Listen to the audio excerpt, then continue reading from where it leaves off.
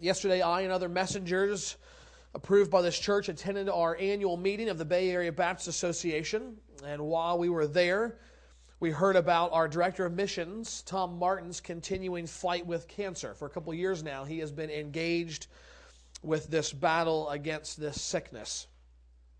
Pastor George Eagle was not there because he was caring for his wife, who recently has had to have her foot amputated because of health complications. And then, as we've already mentioned earlier in the service, Pastor Ray Bosey, before he gave a very powerful sermon, he shared about his friends and relatives in the Philippines. He reminded us of the several thousand people that have been displaced, hundreds that have been killed because of mudslides and drowning. At one point, what would be a month's worth of water in a tropical climate that gets a lot of water, a month's worth of rain came down in less than an hour. Everywhere we turn in this world, it seems, we see suffering. In fact, I would say that all of us are either in the midst of suffering right now in some way, maybe little, maybe big. And if we're not, then we are about to enter into a time of suffering. Or perhaps we are ending a time of suffering and going into the calm after the storm. The question that we often ask, the question that people all over the world ask in the midst of suffering is, why? Why? Why is this happening to me? Why is this happening to my loved ones? Why? Why? As we continue our walk through the books of the Bible, we come to a book that embodies the experience of suffering and the desire to know why like no other book in the Bible. It's the book of Job, and here we see a man who undergoes intense suffering and, like so many, asks the question, why? And many people go to the book of Job thinking they will find an answer to the question, why? And the reality is the book of Job does not ultimately give us an easy answer. It does not give us trite comments or cliche responses to this question of why. Instead, in Job, what we find is bedrock, foundational truths about God and suffering upon which we can build our lives to weather those storms. If we embrace these truths that we find, if we believe them as Job believed them and was even strengthened in his belief of them by the end of the book, then we can be prepared, as best as anyone can be prepared, to endure faithfully through the suffering that we will inevitably experience in this life. This morning we want to read chapters 1 and 2 of Job, and then later we will read part of the final chapter as we get the main thrust of the story, seeing what happens to Job, and then we will unpack that with some observations about suffering and how we can respond. So please follow along in your copy of God's Word as I read Job chapter 1 and chapter 2.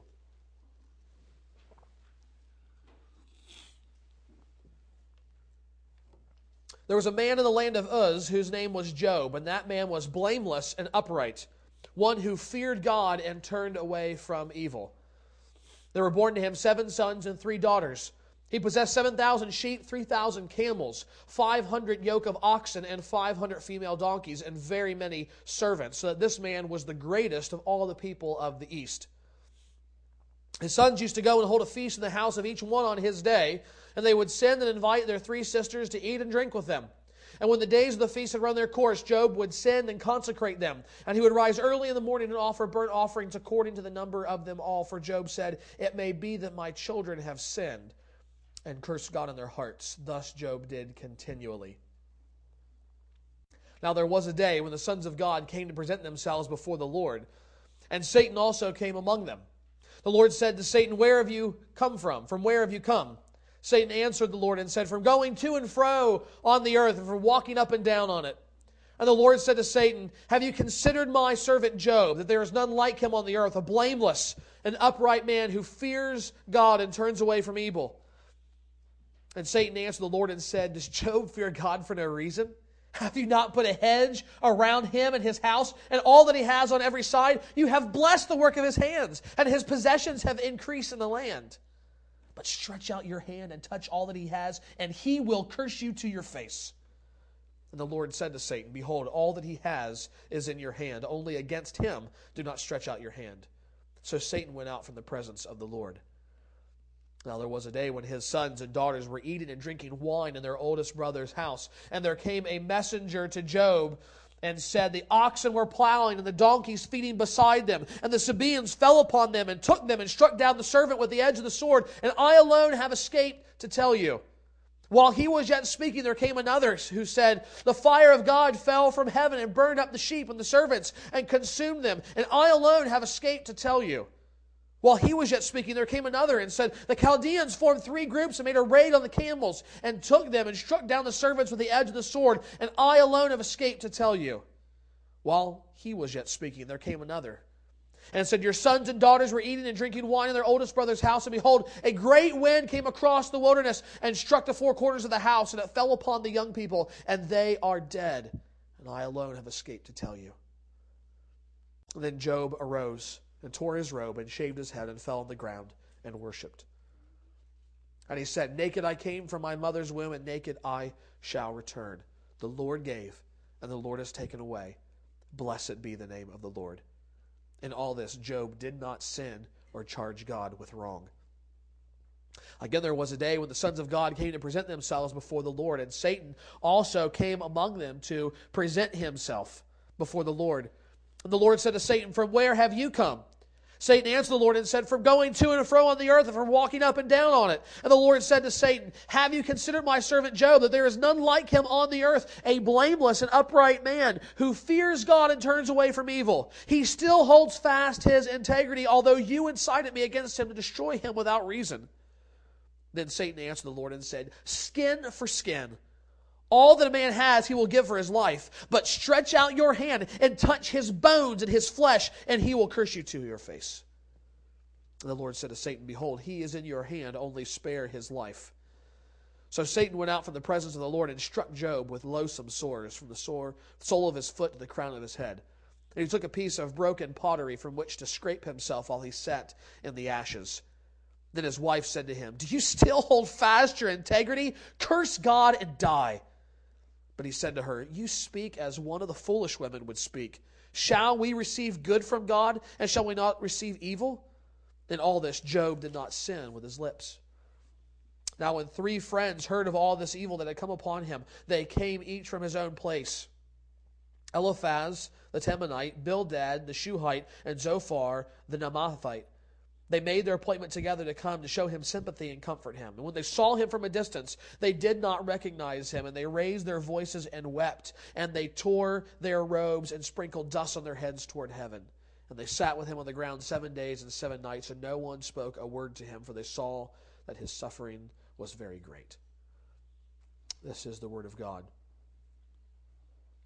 Job is in every way pictured as a righteous man in this book. Even God himself says there is no one like him. Yet Satan makes the argument before God that he only obeys the Lord. He only holds to his integrity because the Lord has prospered him. God knows that's not true, and he permits Satan to take away virtually all that he has to prove it. But Satan isn't satisfied. He says the loss was all external. He says if the suffering gets closer, if his own body becomes the source of his suffering, then he will not remain loyal to you, God. And again, God permits Satan to attack him, this time in his health. But God knows what Satan will not believe. Job is blameless. And despite what happens to him, he will not curse God. In Job, we see a man who suffers greatly. And it's from his response to that suffering, both here and throughout the book, that we find an example that we also should follow in our lives when we encounter sufferings. We want to make 2 observations this morning, and then a final point of application. So 2 observations, and then a third point of application. First of all, I want to see the reality of human suffering. We need to observe the reality of human suffering. The book of Job is an old book. At the very least, it's an old story. It takes place outside the land of Israel before there even was a nation of Israel, probably around the time of Abraham. Yet, Job is a man who really lived. This is not some fairy tale. This is not some story made up to tell a moral lesson. Aesop was not the author of this thing. It is rather the recounting of historical events that do show us indeed how one man endured suffering. And his suffering can be characterized in at least 3 ways. First of all, it was an innocent suffering. It was an innocent suffering. Now, I want to be careful here. I do not want to say that all suffering is innocent. But by innocent, I mean undeserved. That there is not something you have done that brings suffering into your life, because we know that's not the case. Sin has consequences. If you engage in sinful behavior, there are natural consequences that are going to come upon you and make your life miserable. If you go to the same restaurant maybe every morning for your coffee or once a week for lunch, and you get this same guy and he's a putz and he never gets your order right, and one day you've had enough and you pop him in the face, there's going to be consequences for the actions. Okay?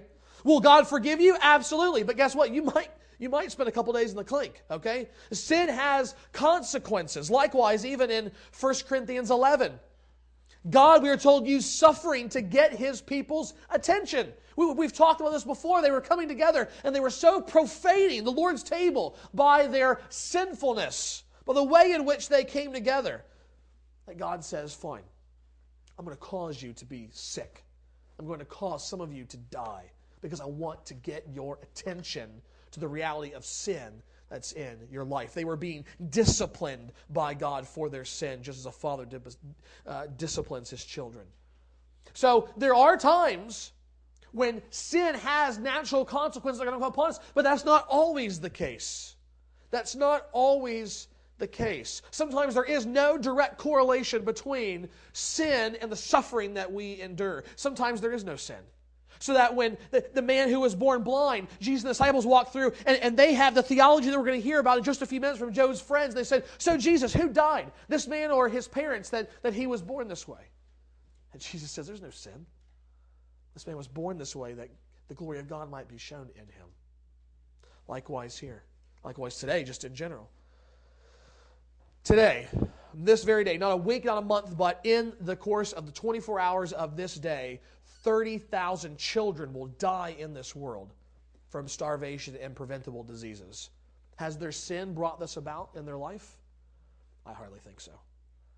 Likewise, Job was innocent in his sufferings. In fact, the book goes out of the way. The author presses over and over again this point upon us. The very first verse opens by saying, there was a man in the land of Uz whose name was Job. That man was blameless and upright, one who feared God and turned away from evil. Now, blameless does not mean sinless. Job was human. He was a sinner. Even Job knew he wasn't sinless. And he talks about that later in the book. Nevertheless, when he did sin, he offered the appropriate sacrifices to God.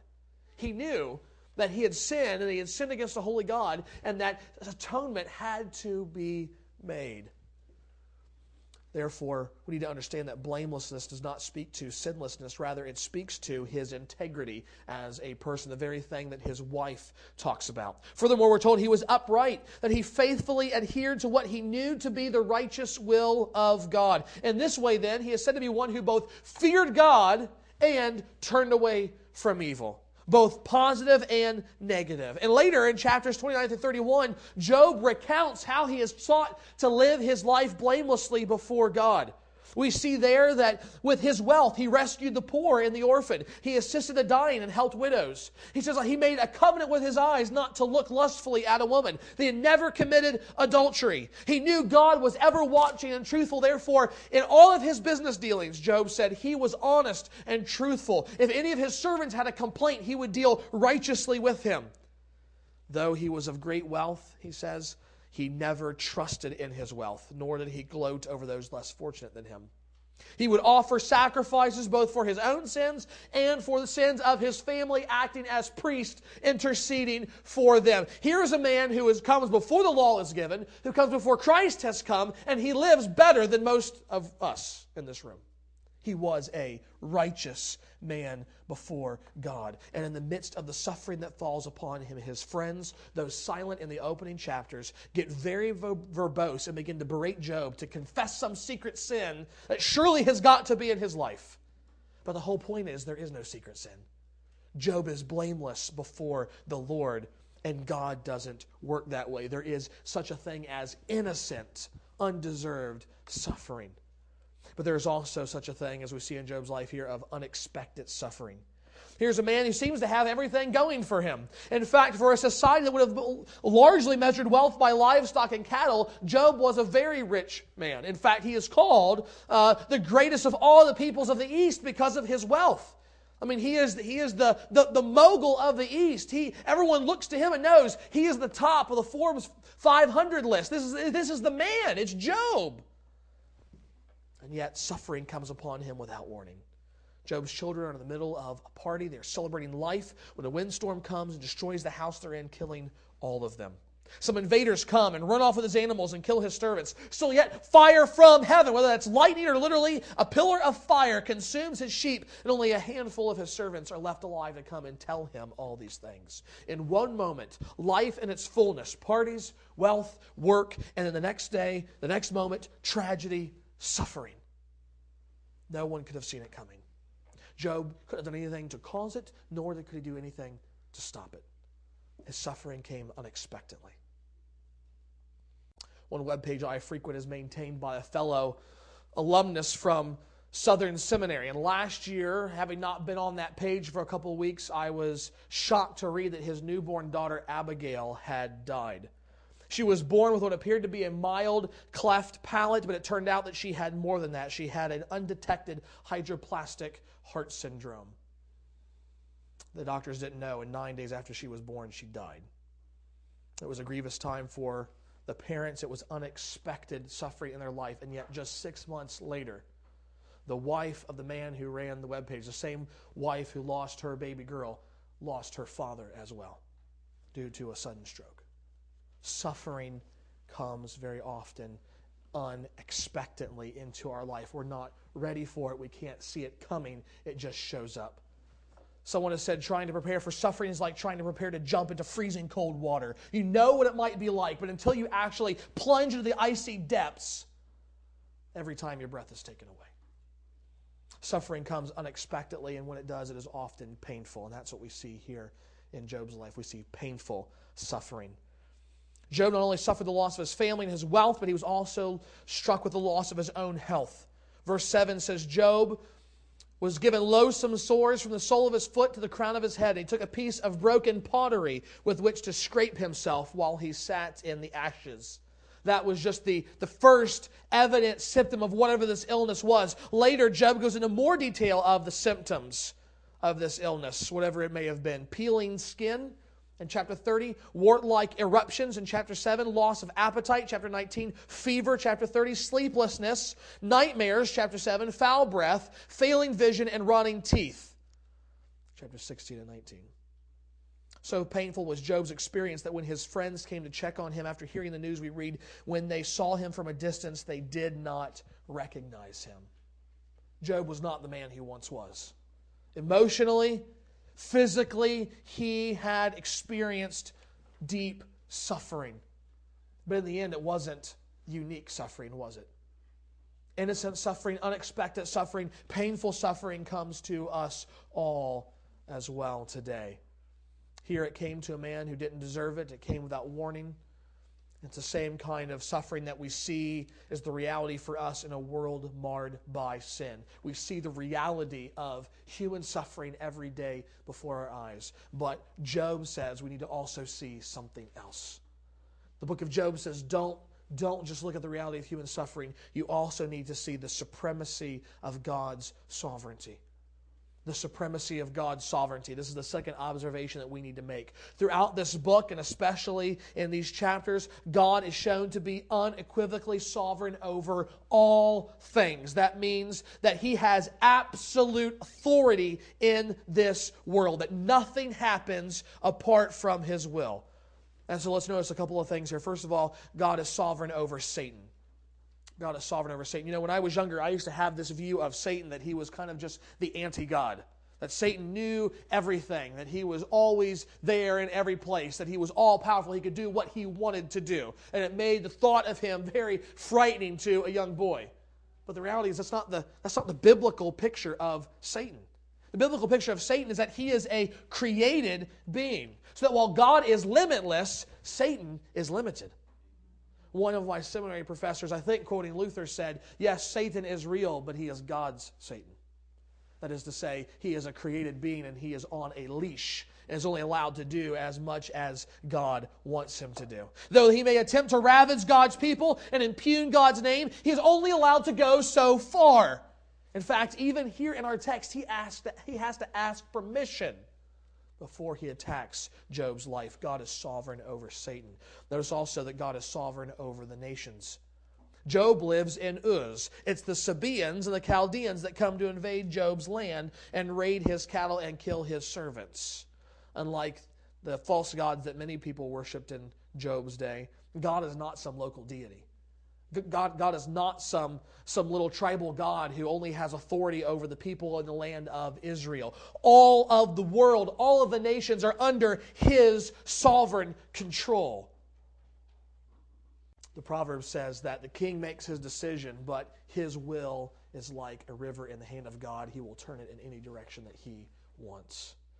We see in Isaiah and so many other books that God is the one who raises up kings, and he is the one who brings them down. He is the one who uses them for his purposes and then will also judge them for their sinfulness. Even today, when leadership and industry fail and economies plummet, God is still sovereign over the nations.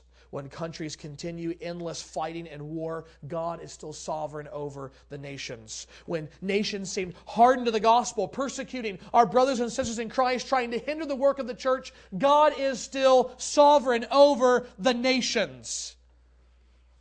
More than that, God is sovereign over creation. Verse 16 says that fire fell from heaven and burned up Job's sheep and his servants. In verse 19, we are told that a great wind that came across the wilderness and struck the four corners of the house is what caused the house to fall upon Job's children, killing them. You know, throughout this book, we see a conversation between Job's friends and Job. They go back and forth. They're telling Job, you need to confess your sin, Job. All of this has happened because you're sinful. And Job says, I've not done anything to merit this. I've not sinned in any way that I've not made atonement for before God. There's no reason for this. Only Job says, I wish God would just answer me. I wish he would talk to me face to face. And when God finally comes to the end of the book, the first thing he says is, Job, who made the heavens and the earth? Job, were you there when I formed it? Were you there when I made all things? God goes out of his way to show himself in those chapters 38 through 41 that he is sovereign over all of nature, from the smallest of animals to the most large and intense and ferocious. He is the Lord over the rain and the wind. So even a few years ago when the tsunami hit Thailand, and even now as the typhoons converge over the Philippines, God is still sovereign over his creation. God is still the king. God is still in charge. Finally, we see that God is sovereign over sickness. We've already seen the terrible descriptions that Job gave to his illness. And in all of that, Job himself affirms that his afflictions came from God. In verse 21, in response to his wealth and family, Job says, naked I came from my mother's womb, and naked I shall return. The Lord gave, the Lord has taken away. Blessed be the name of the Lord. After he loses his health, his wife says, why don't you just curse God and die? But Job says to her, you speak as one of the foolish women would speak. Shall we receive good from God, and shall we not also receive evil? Now some would say Job is just flat out wrong here. Job gets it wrong. Job is just a naive, he's a primitive guy, and he has, some false ideas about who God is like, and he doesn't get it. For example, process theology would say, just like the universe, God is still evolving. And he's not quite there. He's not quite there yet. He's not evolved into the all-powerful, all-knowing, supreme king of the universe. No, he's not there. So when suffering happens, when bad happens, God just can't do anything about it. He's just not powerful enough. He's not evolving. He's not grown up enough yet as God. So he's not sovereign over suffering and evil. Then there is the famous Rabbi Harold Kushner. As he was reflecting on the death of his 14-year-old son from progeria, he wrote a book called When Bad Things Happen to Good People. And there he also says that God is not all-powerful. Here's a man who has devoted his life to the Hebrew Scriptures, and he comes away saying, God is not all-powerful.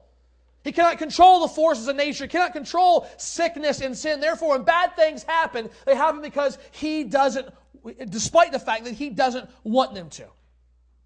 Now, we ourselves may be tempted to read these two chapters and also tell Job he's wrong. We may be tempted to say, Job, we can see what you can't see. The author, the narrator, has told us what you are never told, and that is Satan is the one who's afflicted you, not God. Job, don't say this came from God's hand. Say it came from Satan's hand. He's the one who did it. But what does Job say? The Lord gave, the Lord has taken away. Shall we receive good from God and not also evil?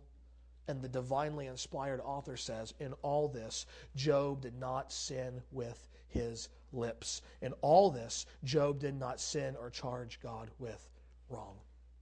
In other words, Job is right. Job is right. Job understands that God is supremely sovereign over all things. Job knows that even when bad things, horrible things happen, it's not apart from God's permission. It's not apart from God's sovereign control in our lives. Now, I want us to be careful here because the Bible over and again affirms God's absolute sovereignty. But the one thing it will not do, the one thing it will not permit us to do is call God the author of sin, call God the author of evil. It holds a line there. And what it says is that though God is sovereign over all things, He is sovereign differently behind good than He is evil. It is an asymmetric correspondence. You know what that means? It means it doesn't look the same on both sides. So if you have a triangle and you cut it down the middle, what do you got? Two smaller triangles. What the Bible says, when it comes to God's sovereignty, on one side, maybe it's good, it's a circle. On the other side, it's a square. He stands differently behind good and evil so that His holiness is never compromised. God is not the one who brings about sinful things directly. In fact, the Bible very often will, in fact, almost always will say, when sin happens, it is the agent of sin that is held responsible. God is sovereign, but the man who committed the murder is the one who is responsible for the murder. So we get to Acts 2. And Peter is preaching to the Jews, and what does he say to them? He says, you killed Jesus Christ. You killed Jesus Christ. You, and along with Pilate and the Romans, you did here in Jerusalem what God had determined would happen from before all time. You see what Peter just did? He said, the death of Jesus happened exactly as God wanted it to happen. In fact, he's called elsewhere the Lamb that was slain before the foundation of the world. Don't think that Jesus was the victim of circumstances. He went knowingly to the cross. God sovereignly orchestrated things so that He died in that exact way. And yet Peter says, the Jews and the Romans and Pilate, they're the ones who killed Jesus. They are held morally responsible for what happened. And you say, well, that's convenient for God. Well, guess what? From our perspective, yeah, you're right, it is. When something good happens, God gets all the glory. When something bad happens, He doesn't get any of the blame. You say, how can that be? And here's where we invoke this great theological word, mystery. We don't know. The Bible does not tell us how that works itself out. All it says is, God is completely sovereign over all things. God is not the author of evil. And if that's what the Bible tells us, even though that does not fit together in our brains, we have to be okay saying, great. I am finite. I am limited. I am not an all-sovereign, all-knowing God. And so I don't get it, God. I don't see it. And maybe it still bothers you. Maybe that doesn't sit well with you. Guess what? There is one that you can go and talk to and express that frustration. And it's not me, it's Him. Because He's the one that told us this is the reality that I have created in which you live. Nevertheless, these two things stand together. Human suffering and God's sovereignty. Those are our two observations that we have made. The reality that humanity will and does suffer in this fallen world. This world marred by sin. And yet, in all of it, God stands supremely sovereign over all things. So now what do we do with this? What do we do with this information when we come to our own suffering? This is the third and final thing we want to see, and that is the worship of humble submission. The worship of humble submission. At the end of chapter 2, we are introduced to Job's three friends, Eliphaz, Bildad, and Zophar. They are ones who do not even recognize Job after all his ordeal. We read that they raised their voices and they wept when they saw Job.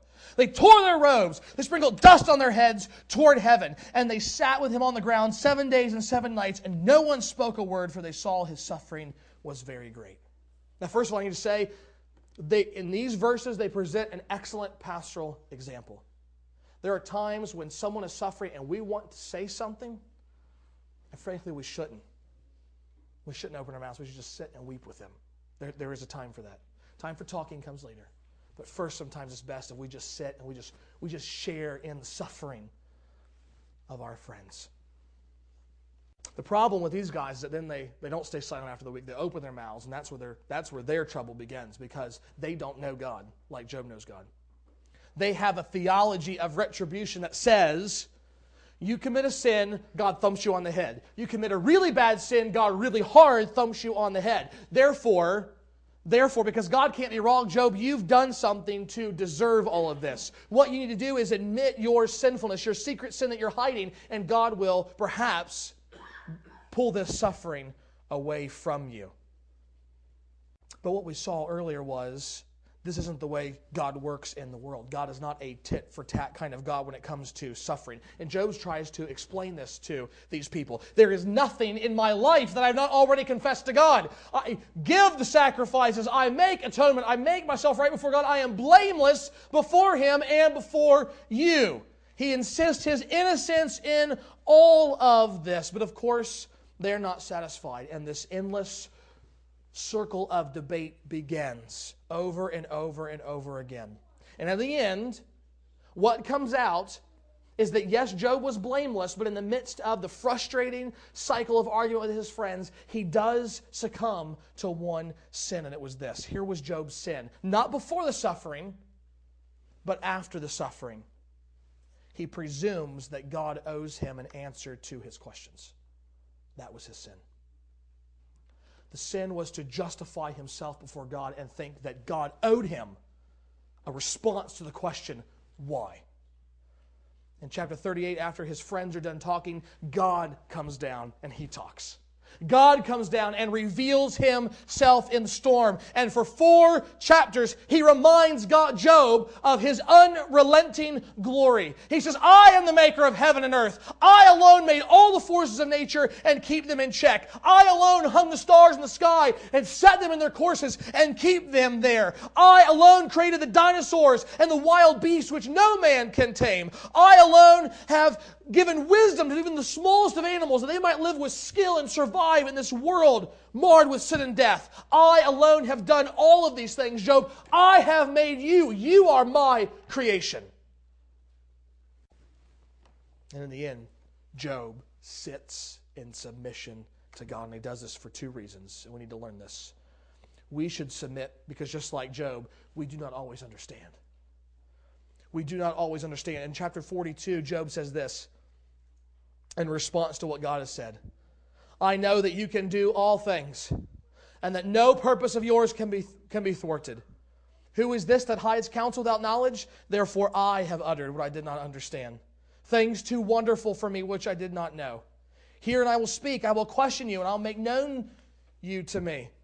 I heard of you by the hearing of the ear, but now I see you with my eyes. Therefore I despise myself and repent in dust and ashes. Again, Job doesn't repent of some secret friend. Some secret sin. His friends were wrong. Satan was wrong. God was right. Job was blameless before him. And he remained blameless. But he does repent of this one thing, thinking he deserved an answer from God. He repeats the questions that God asked of him. Who is this that hides counsel without knowledge? Job says, it was me. It was me. I tried to offer counsel without knowledge. I tried to say that you, O God, owed me an explanation of why all this has happened to me. But now I see I was wrong. It was sinful of me to do that. I am yours, and you can do whatever you want with me. The reality is, for us as well, we will never be able to see the end from the beginning like God.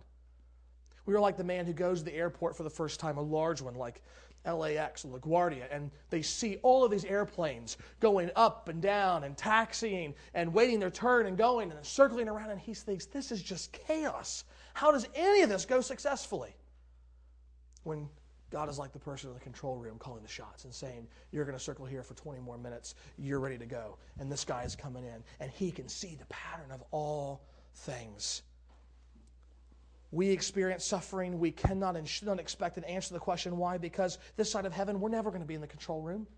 We're never going to see the end from the beginning. We're never going to see what God is doing behind the scenes, the story that He is weaving together with the various threads of our lives to bring about glory for His name. And therefore, because we don't have understanding, we should not come expecting an answer. Instead, we should resolve to humbly submit to God and continue to worship Him, just like Job did. But secondly, we should submit because we have one worth trusting.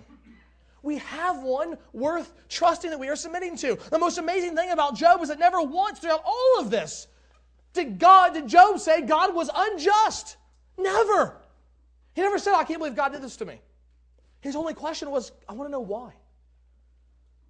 In fact, when he first hears of this terrible fate that has befallen this family, it's one of, to me, the most profound and amazing and convicting verses in all the Bible.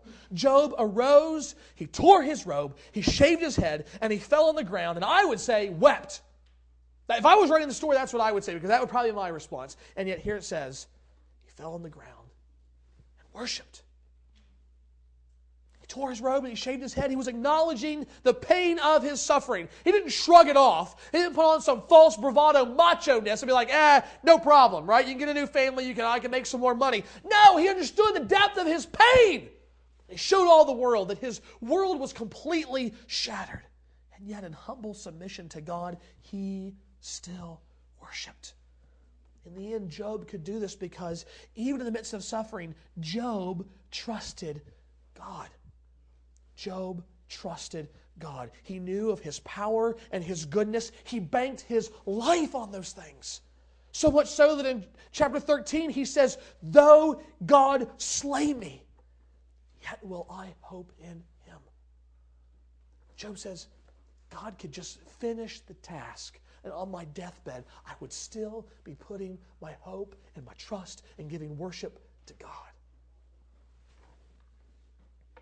Job has good reason to do this because he knows that at the end of the day, despite all the suffering that we see in this world, God is merciful. He is still on this side of creation and the fall. He's still on this side of the flood. And he knows that so many times God could have very easily said, I am so tired of humanity. I am so through with their sin. And wiped us all out. And you know what? God had been perfectly just to do that. If He'd have saved one of us, you know what we could not have said? God, I can't believe you did that. You are evil and horrible and mean. Wouldn't be able to do that. We'd say, God, you're perfectly just because they were your creation and they sinned against you. Therefore, you have done what is right. We need to see not just those things, but what we saw with Israel and what we saw that Job did not see. What perhaps he never saw, and that is the great mercy of God demonstrated in the cross of Christ. Yes, God is sovereign over all things. Yes, He is good and just, but He is also merciful. And He took on flesh, lived as one of us. He lived alongside of us, and He experienced suffering just like we did. He experienced homelessness. He experienced hunger. He experienced the pain of seeing relatives live and die. And then He went and endured the ultimate suffering, the full righteous fury of a holy God upon Him in His ultimate innocence. Unlike Job, there was never a need for Jesus to go to the temple and offer sacrifices. There was no sin. And the greatest irony in the history of the world was that the most righteous man in the world was treated as the most filthy sinner. In fact, not just the most filthy sinner, but the most filthy sinner over and over and over, compounding exponential for all of us. So the next time we lose someone, and we say, God, do you know what I'm going through? Do you know what it's like to suffer in this way? Understand, God can say, yes, because my son suffered far more than you are right now. And it was through that suffering that I showed my love and my mercy. And in fact, promised that ultimately the suffering will not end. You see, this is the entrance for the gospel with Job. It is not just a righteous man suffering, but it's the end of the book when God restores to Job all that he has lost and more. At the end of the book, this is what we read, the last chapter. The Lord restored Job's fortunes. The Lord gave him twice as much as he had before. And the Lord blessed the latter days of Job more than his beginning. He had 14,000 sheep, 6,000 camels, 1,000 yoke of oxen, and 1,000 female donkeys. And he also had 7 sons and 3 daughters. And he called the name of the first daughter Jemimah, and the name of the second Keziah, and the name of the third Karen Hapuk. In all the land there were no women so beautiful as Job's daughters. And their father gave them inheritance among their brothers. And after this, Job lived 140 years and saw his sons and his sons' sons 4 generations. And Job died an old man and full of days. God vindicated the righteous. God really was a just and merciful God. And here's the reality. In this life, yes, we will suffer. But for those in Christ, the suffering will one day end. God will vindicate us before all the world as He raises those slaughtered bodies of the martyrs, incorruptible, once again to look their accusers in the face and say, these people were righteous and they loved me and they died for the sake of my name. What you did to them could not hold them, and you did not win. Sin does not have the final victory, friends. God has the final victory. Suffering may be mysterious to us now, but it will never finally be triumphant. Therefore, in the end, the message of Job is this. You can ask why. You can go to God and plead, and it's good. Pour your heart out to God. Why? Because He already knows what you're feeling. What, you think you're going to hide something from Him? But don't presume that you are owed an explanation of why. Don't presume ever in this life you're going to see the end from the beginning. God may do that in His grace, but usually He doesn't. And understand this, you can endure suffering that you experience.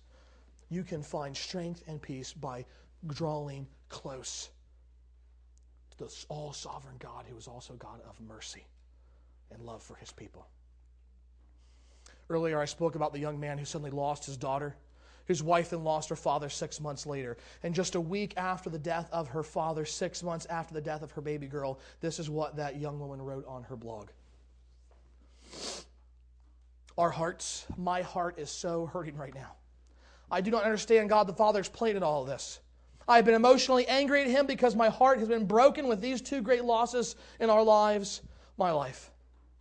Right now I feel like a little girl sitting in the back seat of my daddy's car, kicking, screaming, and throwing a fit because in my pride, I believe that what I think is the best way to go is the way my daddy should go, but I cannot see what my daddy sees.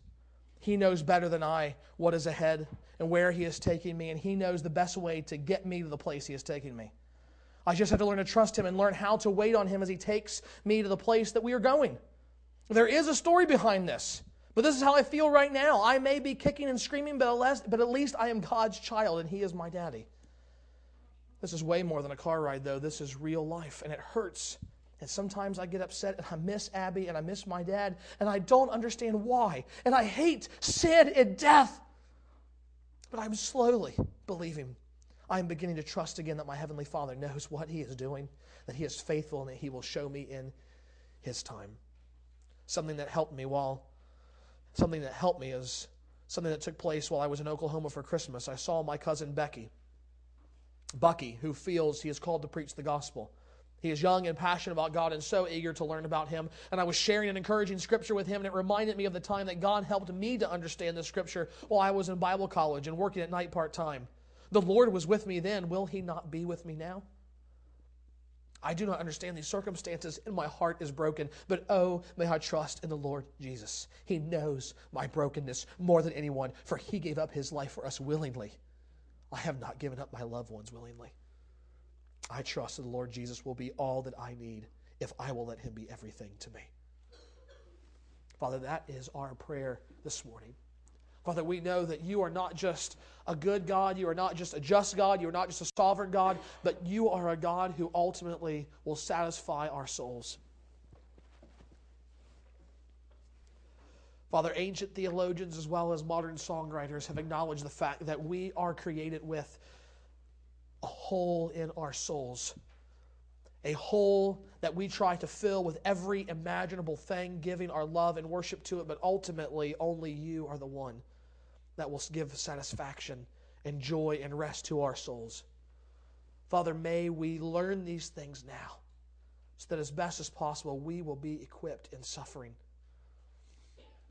Not to follow the advice of the foolish woman and curse You and be willing to give up our lives in death. But Father, like Job, may we mourn our loss and yet still worship You. And Father, in all of this, we pray, like our dear sister, that we would trust that the Lord Jesus will be all that we need if we will simply let Him be everything to us, if we will simply let Him be not just our Savior, but our Lord. Father, help us to learn from Job. May it be said of us when we die that we were righteous, that we were blameless, and that we worshiped and trusted You.